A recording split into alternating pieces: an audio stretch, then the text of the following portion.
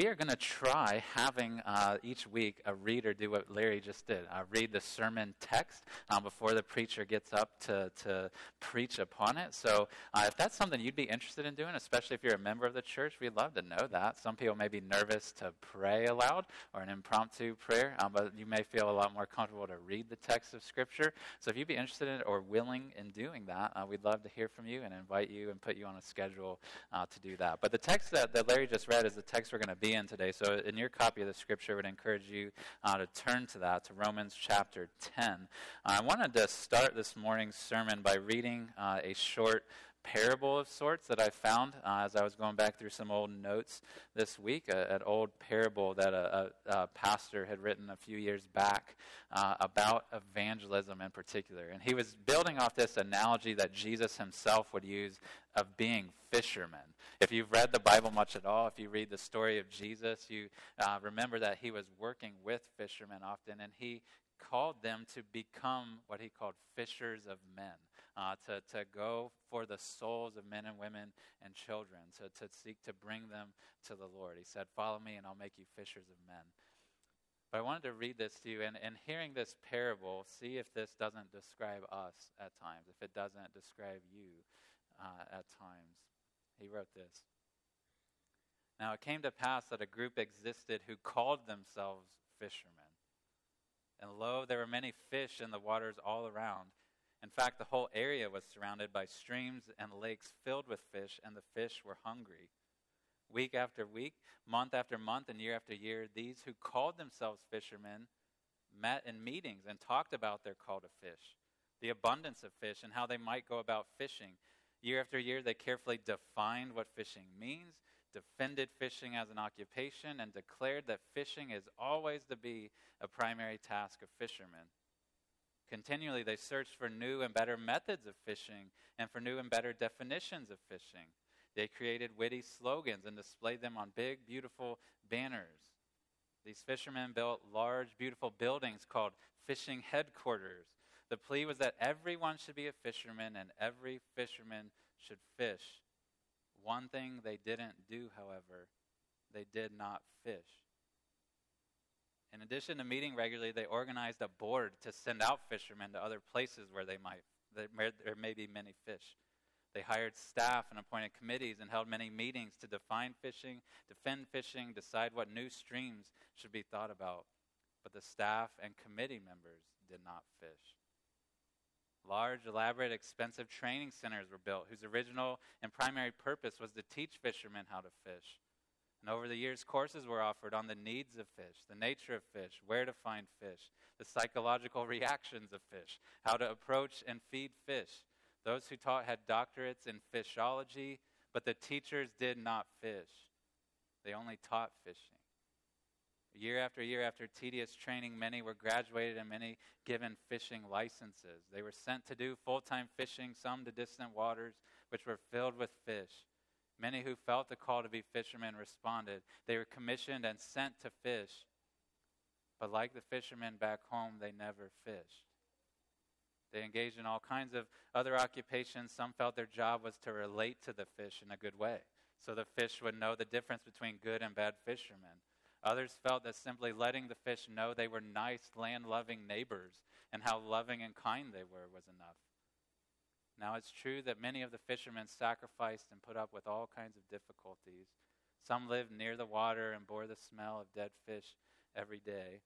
They received the ridicule of some who made fun of their fishermen's clubs and the fact that they claimed to be fishermen yet never fished. Imagine how hurt some were when one day a person suggested that those who don't fish were really not fishermen, no matter how much they claimed to be. Yet it did sound correct.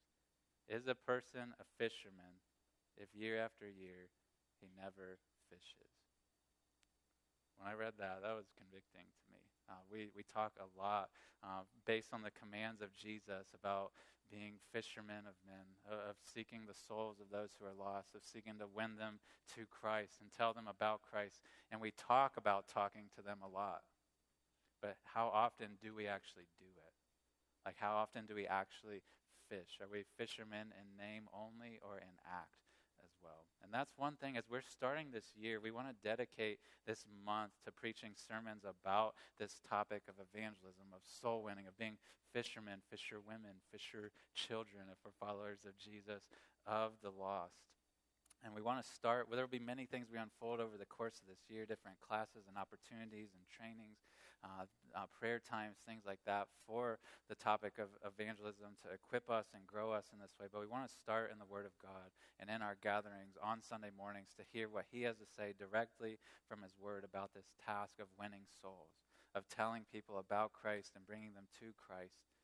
We're going to go over the next couple of weeks. We're going to cover topics like next Sunday. We're going to talk about from the scriptures why we don't do this. Like what are some of the things that keep us or reasons we make up for why we don't do it. 2 weeks from now, we're going to talk about from the scriptures what we say when we go to talk to people about Christ. What are we to say? And then the last Sunday, Pastor Larry is going to preach a sermon under the heading of how we pray. As we go talk to people, as we sow the seeds, as we cast the lines out into or the nets out into the lake, how are we to pray for ourselves and for those we're speaking to? But today we want to start with a much more foundational question, a much more foundational issue, and that's this question of why we must do this. Why do we have to do this? We come out of the womb almost as soon as we can talk. That's the first question we ask is why? Why do I have to do that? Why should I have to do this? Why? It is not a bad question to ask. It's a good question to ask. Why does God call us to share with the lost, to go with the gospel to them? Why must we do this? And that's the question we want to see answered in the text that Larry read for us today, Romans 10:13 through 17. So if you found that text, I'm not going to reread it since Larry already aptly did that for us, but I do want you to have it open so you can see what I'm speaking of and see how God talks about this issue of why we must share the gospel, why we must be about this topic and this task of soul winning and fishing for men. I'm going to preach under 3 headings today from this text about why we must. The first one is going to be the most simple one. It's this, is that salvation is needed. That's reason number 1 that we need to take the gospel to people is because salvation is needed. If you have that text open, you can see this in the very first verse that Larry read for us, Romans chapter 10, verse 13. That verse said that for everyone who calls on the name of the Lord will be, and then this is the word I want you to pay attention to, will be saved. Don't let your eyes move past that word. That salvation is something that is necessary for human beings. It's necessary if they are to be right with God. It's necessary if they're to have hope of forgiveness, of eternal life. There is salvation. There is saving that needs to take place in every single human being's life. This is a universal need for us as human beings, for yourself, for everyone that you know, all the people in your family, your sweet little grandchildren, to the most vile person that you know. We all need saving. We all need salvation. It's a universal human need. But the question that we should ask is, we need to be saved. We will be saved from what? What are we to be saved from? What is the need of salvation for? What do we need saving from? And you see over and over again, even earlier in this very letter that the Apostle Paul wrote, we see that Scripture is very clear what we need saving from, what our neighbors need saving from, what people all over this world and throughout time need saving from. We need saving from some pretty awful things. These are not light needs. We need saving, for example, from the wrath of God. As weird as that may sound, we need saving from God himself because we've offended him. We have wronged him. We have disobeyed him. We've rejected him as human beings. And as a just God, he must punish that. He must deal with the sin of human beings. So we need saving from the judgment of God himself. We need saving from his wrath, saving from his judgment for our sin. We need saving from hell. We need saving from that place, that destination that all of us are careening towards as human beings apart from Jesus. We need saving from hell and an eternity of judgment from God. We need saving from the power of sin in our life. We all are born into this world under the chains of sin. We sang earlier about how our chains are gone if we're united to Jesus. But that's not how we're born. We're born with the chains of sin around us, unable to even obey God, even if we thought that our hearts wanted to. We need saving from Satan, from his power, from his rule, from his reign in our life. We need saving. Human beings, despite what our world will tell us today, we are not good in the sight of God on our own. We are not even neutral in the sight of God on our own. Like, we are enemies of God. We are hostile to God. We reject God. We are guilty of treason, to borrow a human term. We're guilty of treason towards God. But this is not how people typically view themselves today. That we don't often open the Word of God and let Him tell us about ourselves. We like to just operate with our own assumptions about how good we are, or at least how neutral we are towards God. And I would say this is particularly the case in a town like Winona Lake.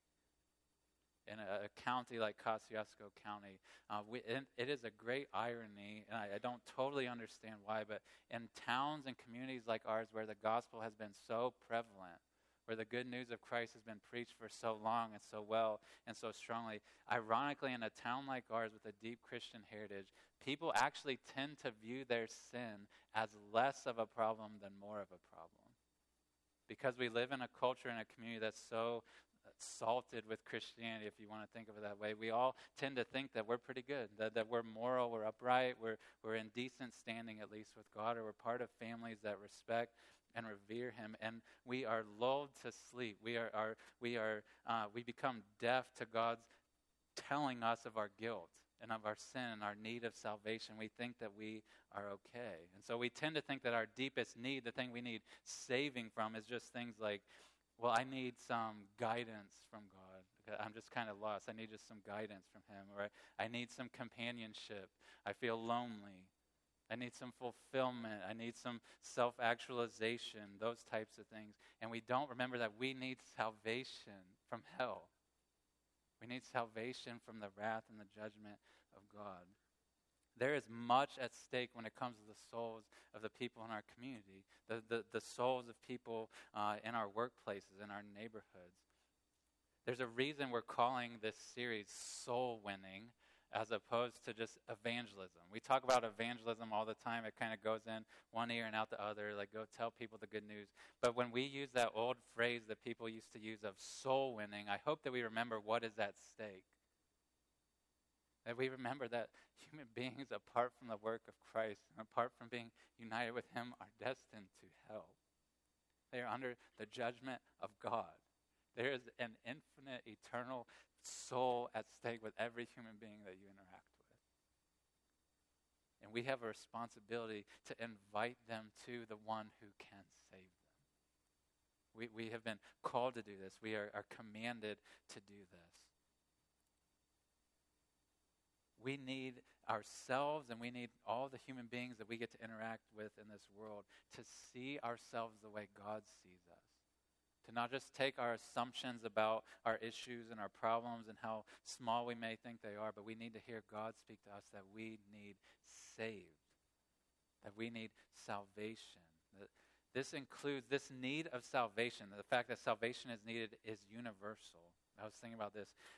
It is easy for us to think salvation is needed as we imagine missionaries going into tribes or villages or whatnot where they worship false gods overtly, where they worship them. They set up idols. They have religious systems that they've built up, and they are blatantly worshiping false gods.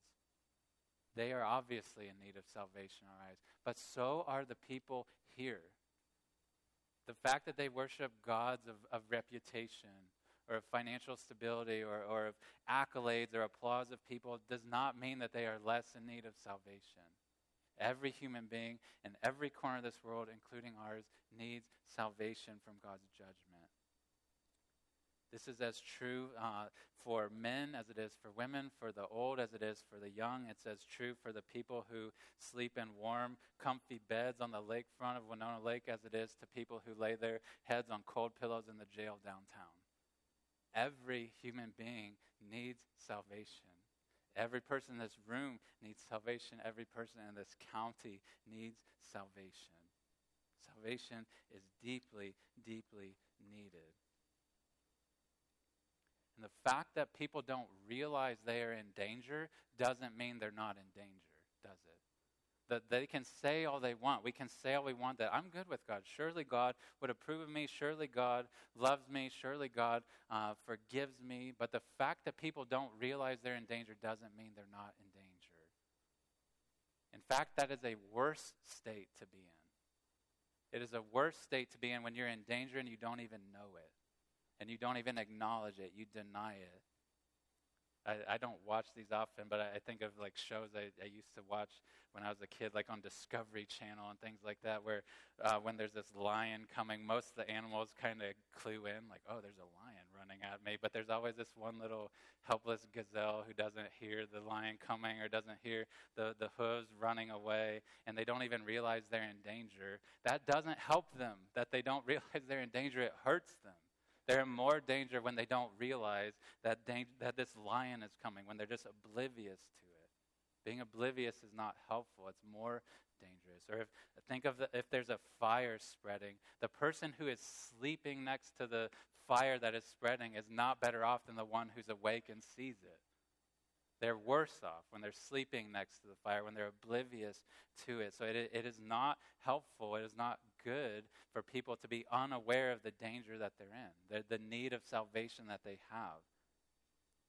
We all need salvation, and it would behoove us to hear God say that and to acknowledge the truthfulness of it, that we all need salvation.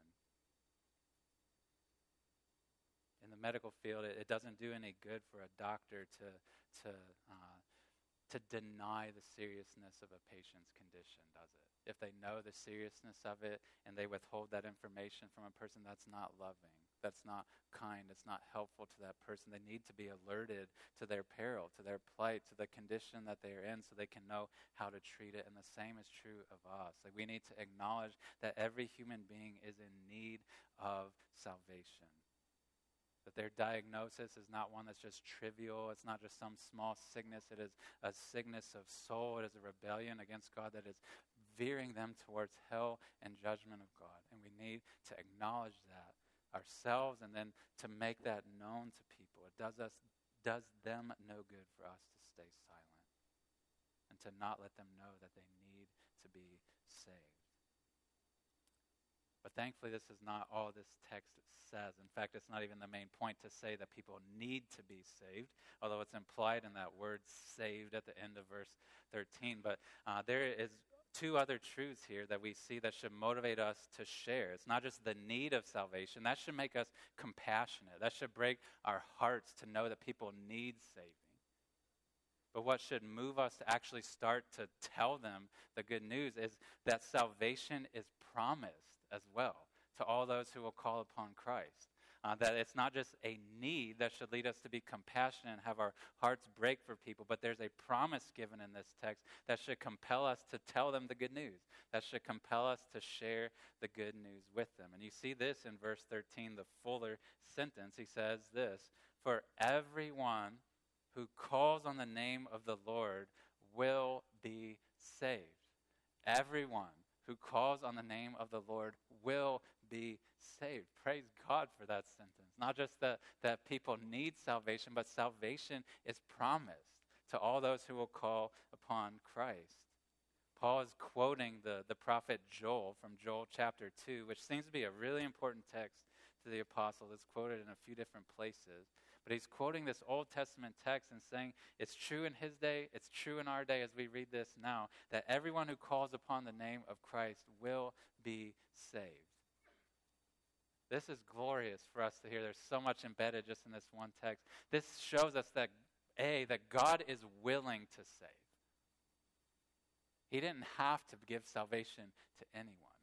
He didn't have to extend it, grant it, give it to any of us rebels, to any of us who are traitors against him. But this text says that he is willing. It indicates that he is willing to save human beings. He's not just a God of justice and of wrath, of hatred of sin. He is those things. But he's also a God of grace and a God of mercy, a God of compassion who extends salvation as a gift to all those who will call upon the name of his Son, Jesus. So this verse shows us that God is willing to save human beings, but praise God, it also shows us that he is able to save human beings. Because there's a big difference between wanting to provide salvation and actually being able to do it. There's a lot of things I wish that I could do, that I want to do, that I long to do, that I can't do. And you probably have things that are like that for you. But when God wants to do something, he is able to do it. He says everyone who calls on the name of the Lord will be saved. It's not just a possibility. It's not just something that may be able to happen to some people when they call upon the name of the Lord. But everyone who calls on the name of the Lord will be saved. I think we all know times in our life where we would like to help someone. We see someone in need. We see somebody in a really desperate spot, and our heart oozes for them. We want to help them, but we can't. We don't have the resources. We don't have the know-how. We don't have the ability. We're not capable of doing it. We don't have what they need, but God does have what we need and is able to provide what we need in this gift of salvation. But it's not given to everyone. Did you notice that? He says, everyone who calls on the name of the Lord will be saved. Salvation comes through a very specific channel, a very specific person, the person of Christ, the one that he calls the Lord here. It is everyone who calls on the name of the Lord that will be saved. And thank God that he has made the way of salvation clear for us. That he didn't just say, hey, there's salvation that I offer and I'll provide it, but he tells us how it comes to be. That it comes to be through calling on the name of the Lord. Calling upon the name of Jesus is the way that salvation comes to us. He's not left us just mysteriously to figure this out on our own. It comes through calling upon Christ. And this is not just some magic prayer that we can say. It's not as if we can just say some formula of words that we mash up together and say, well, I prayed that to God. I called upon Jesus. Now he is obligated to save me. No, it's much deeper than that. You see, God knew our plight. He knew our condition. He knew that we were destined to be recipients of his judgment and anger. But before time began, he planned to send a Savior. We celebrated this at Christmas, that he sent his son, who we came to know as Jesus, into the world as a human being. And he lived a life for 30-some years of gaining a perfect record for us before God, gaining us good standing as a human being before God. And then he died on the cross as a substitute, as a sacrifice for the sins of us, for the sins of others, so that our records could be made clean, that the guilt and the judgment for those sins could be removed from us. And God had him be laid in a tomb, having died as a sacrifice for us. But on the third day, he raised him back to life. And a few weeks after that, he ascended back up into heaven where he is right now. And he is the one now who is with God the Father that we can call upon. Say, save me. Like, I know I am a sinner. I am undeserving. I can do nothing to get back to God. But you have done what is needed to get me there. You have done what is necessary to reconcile me to God, to restore me back to him. Thank you. Please forgive me. I call upon you.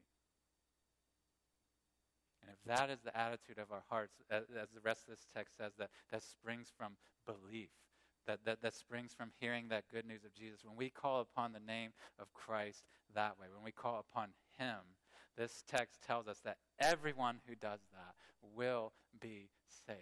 That is not just some possibility. That's not just some hypothetical. It says that it will happen. God says he will do that. God keeps his promises.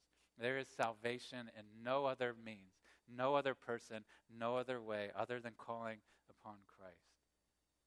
When we have different needs in our lives today that may be smaller, more simple needs, we can have things that get us out of those jams.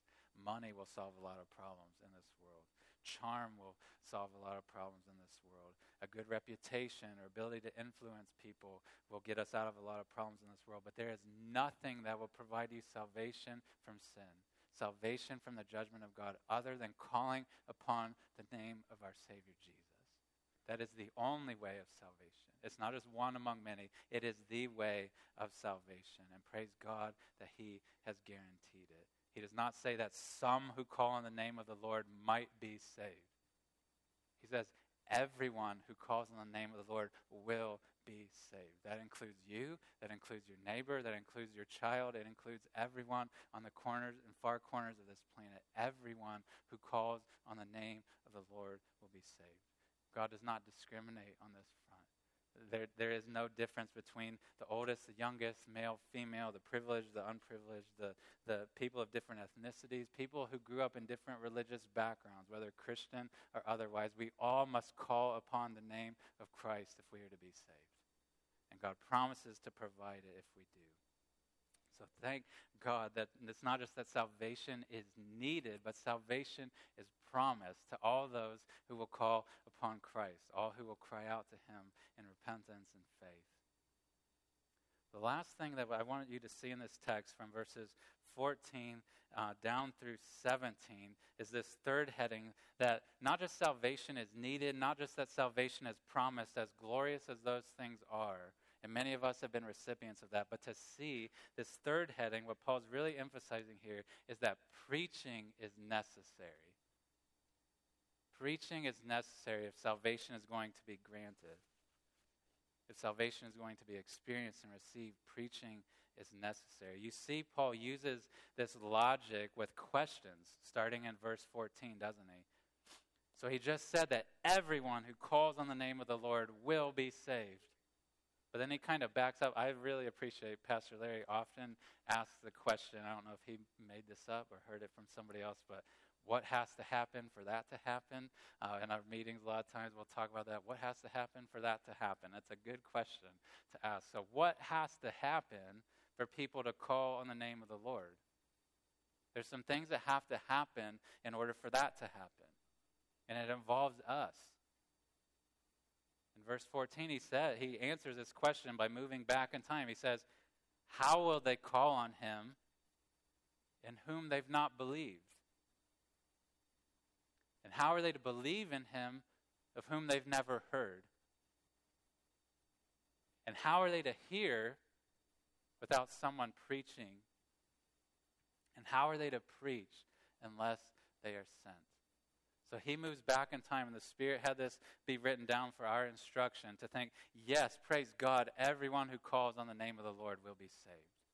But there are some things that have to happen before that. First, and most importantly, they have to actually believe in Christ. It's not, like I said, it's not just some magic formula of words that we string together and we just throw that up to God and then he's just indebted to forgive us. But it is a call that springs from belief. Saying, yes, like I trust in this Savior. I am confident that he lived for me, that he died for me, that he's been raised for me, that he'll intercede for me before God. That is the type of heart, the believing heart that calls out upon him for salvation. But in order for them to believe that way, in order for that to arise within their hearts, he says this, and this should be obvious to us, but we miss it. He says they have to hear of him. They have to hear of him. It doesn't just magically come about. That he says, faith, look at verse 17. Faith comes from hearing. If calling upon him comes from faith and belief, that faith and belief comes from hearing the good news about him. It's this chain that keeps going back in time. If they're going to call on him, they have to believe in him. If they're going to believe in him, they have to hear from him. And then this is where we come in. He says, if they are going to hear of him, it is going to be because someone preached about him. It's going to be because someone actually told them about him. Someone actually took the time to pursue them, to talk to them, to tell them in as simple a way as they can this good news of Jesus. That you need saving, friend. And let me tell you about the Savior who has come.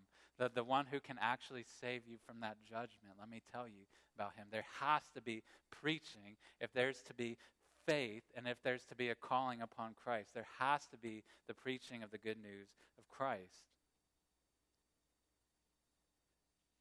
I would say it very simply this way, at the risk of oversimplifying things. If anyone is to be saved by Christ, they must be told of Christ. If anyone is to be saved by Christ, they must be told of Christ. I think this is so painfully obvious that we could miss this. If you're in a building where there's a fire, you can't go out an emergency exit you're not even aware of, right? You can't undergo treatments for a medical condition that a doctor has never told you about. In order to receive something, to call out upon it, to trust upon it, you have to actually know what it is. You have to know who they are. You have to know the truth about them. If anyone's going to be saved by Christ, they have to be told of him. They have to have the good news about him preached to them. Now, there are many other things that are helpful in the process of soul winning. There are many other things, and we may talk about these in weeks to come, but I wanted to mention a few. There are some things that are helpful, they're important, that they are advantageous in some ways to winning souls for Christ. But preaching is the thing that is mandatory. The preaching of the good news was absolutely mandatory. Let me tell you some things that are helpful and important, but aren't the thing that is essential. Praying is one of them. That is as helpful as you can get in the process of winning souls, is praying for those people. The Lord lays someone upon your heart, they're in your family, they're in your neighborhood, they're in your workplace. You ought to be praying for them. Praying that God would work in their heart, praying that God would soften them, that he'd bring conviction of sin, that he would give them faith in Christ. We ought to be praying fervently for these people. Prayer is important and powerful, but I would say this: prayer without preaching is futile. You can pray and pray and pray and pray, but this text, verse 17, remains that faith comes through hearing. It comes through hearing. If we pray and pray and pray and we never preach, we're like those fishermen sitting on the seashore, saying that we're fishermen, hoping that fish will come in and never casting a line, never throwing a net out. That is foolish, it's nonsensical, but we live that way often, especially as a church and a person which rightfully has a high view of God and salvation. Believes and preaches and knows from the word that God saves people. We don't save them. God saves them. He gives them faith. He softens their heart. Sometimes we let that lead us to not actually tell them. So we just pray and pray and pray to the God who can change hearts, and then we disobey his command to actually tell them the good news, to actually invite them to the one we have been praying to. So praying is important and helpful, but it's futile if we don't preach. Let me tell you another: loving people, loving fellow Christians, loving the lost. These things are important and helpful in winning souls. To actually genuinely, sincerely, humbly love people is important, and it's powerful. But let's say you love a non-believer as best as you can. You love them so well. That may turn people's ear towards you to be willing to listen to you, but that will not change their heart. Just watching the way that you live, watching the way even that you serve them will not change their heart. Jesus undeniably said this, and this is true. He said that the lost world will know that you are my disciples by your love for one another, right? He said they will know that we are his disciples by the way that we love. He did not say that they will become my disciples by the way that you love, by seeing the way that you love. He said they'll know it's true of you, but it will not become true of them just by watching the way that you love, by watching the way that you serve. That is not what changes their heart. Another thing that is helpful but not essential, not the true source of power, is just living life as a sincere Christian, of seeking to follow Christ, to live out his commands in front of the non-believing world. That is a powerful testimony to the fact that you believe. That will intrigue people. They'll be intrigued about why you live the way that you do, but your life and living it out in front of them will not save people. It will not break their heart. It will not soften their heart. It will not, in and of itself, win them to Christ. People are saved, friends, and I have had to tell this to myself, and I will keep telling it to myself. People are saved by hearing the gospel from Christians, not by seeing Christians live Christianly. People are saved by hearing the gospel from Christians, not just by seeing us. They can look at other religious groups and see some good morality, some selflessness. They could line up the religions. If they know certain people in those religions, they're going to see certain behaviors, certain traits in those people, and they may be intrigued by them. They may be impressed by them.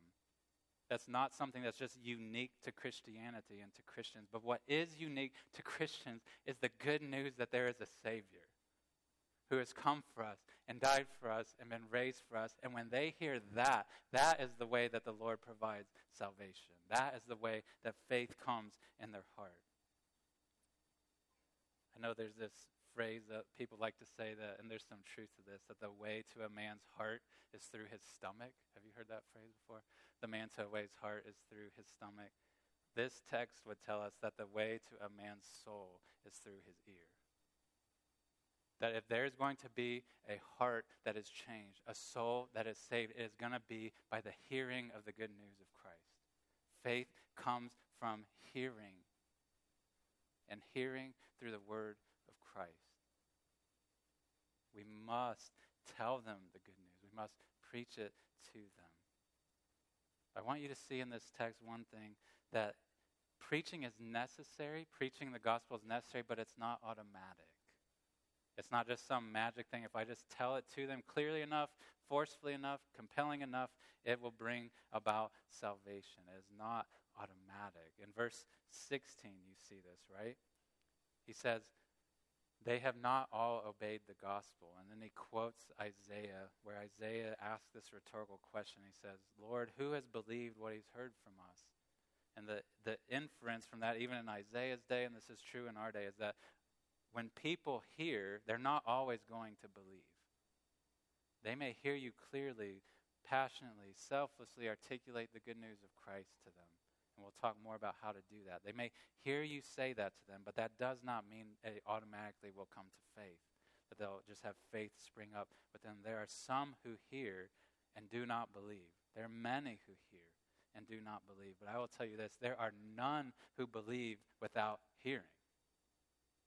There are many who hear and don't believe, but there are none who believe without hearing first. It must come to them. This good news of Christ must come to them through their ears. It could come through their eyes, through written words, but it has to be words and content, this good news of Christ that comes to them. That is what produces faith. That's the tool God uses to produce faith in people. I said earlier, if anyone's to be saved by Christ, they must be told of Christ. I want to add a couple words on the end of that sentence, lest there be any confusion. If anyone's to be saved by Christ, they must be told of Christ, I would say this, by Christians like us. That if people are going to be saved by Christ, they must be told of him, and they'll be told of him by Christians like us. When we see the word preaching here, that, hey, if you back up this chain, preaching is necessary. Preaching the gospel is necessary. Sometimes we just think of something like what's happening right now, where there's a person who, when the church is gathered, that they preach the word of God to the congregation. That is a form of preaching. That's a unique form of preaching and teaching that we see commanded and explained in Scripture. But what Paul is talking about here is a broader type of preaching that any Christian can do, that any Christian should do, that any Christian must do. It's this simple proclamation of the good news of Jesus to people who don't believe it. We all are given a responsibility to preach. I love in verse 14, and I know he's talking in just kind of broad, abstract things, but I love the word that he says. How are they to hear without someone preaching? The message is what's important, but it comes through people like us. Normal Christian people like us have a responsibility to preach. The power comes not through just the person, but through the message and the person that it is about. So they must hear of Christ from Christians like us. Did you note that chain that he started doesn't end with just preaching? He says, how are they to preach unless they're sent? We'll talk about this more in weeks to come, but I want us to remember that we have been sent. all of us, not just preachers who preach in the assembled gathering, but every Christian has been sent by Christ to preach him, to tell other people about him. In 2 Corinthians, there's a few texts that describe this, but 2 Corinthians 5:20 describes us as ambassadors for Christ. And then he describes us as God making his appeal through us. God makes his appeal to non-believers through people like us who have a powerful message, a powerful gospel to share with them. So if anyone's to be saved by Christ, they must be told of Christ by people like us. In the weeks ahead, we're going to have a few more sermons on this subject of soul winning. We'll cover those as they come in the weeks ahead. But this is a topic, this is a subject of eternal significance, of infinite significance, and I'm not exaggerating that. As we think about the souls that are at stake of the people that we love and know already, or the people that we have yet to meet in our community, there is much at stake. Next week, we're going to discuss some of the reasons we don't typically engage in soul winning and see what the scriptures would have to say about it. But I want to end by saying this just in advance. I think one of the reasons we don't tell other people this good news of Christ, and this wouldn't be true of all in this room, but I think it probably is true of some in this room, that one of the reasons we don't preach the good news of Christ is because we don't believe it ourselves. Like, we've grown up around it, we've heard it, we've heard it, we've heard it, we've heard it. We may on some level even believe the facts of it, but our hearts have not been moved to actually call upon Christ, to acknowledge our desperate need, our guilt, and our desperate need of salvation, our deep gratitude that a way of salvation, a person who's a Savior, has been given to me. We've heard it, but we've not believed it and not called out upon that Savior. We've just assumed it.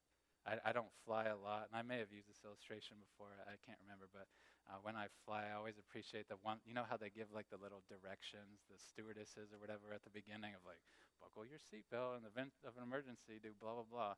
There's one line in that they say that I was thinking about this week, where they talk about how if that oxygen mask drops down, right, and like they're usually yellow and have like a bag and a little elasticy thing, but the line that they say is, and I would say this to us, and they say, in the event of an emergency, put your own oxygen mask on first before helping others, right?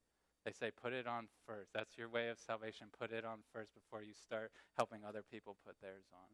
And I think sometimes we are in such a hurry, or we feel guilted into going and telling other people about the Savior who's come for us, the one who has come into our world to save, that we haven't even believed in him ourselves first. We've not truly called out upon him, and no wonder then we don't actually go tell him. No wonder we don't feel excited or eager to tell him, because we haven't put the mask on ourselves first. We haven't experienced the joy of salvation, the freedom of soul, and we cry out and know that I can have a clean conscience and I can have forgiveness of sin and hope of eternal life. We must put our mask on first before we extend masks to others. We must call out upon the name of Christ ourselves before we call others to do the same. Amen? I'm going to pray for us. I'm going to invite the worship team to come forward. We're going to sing a closing song.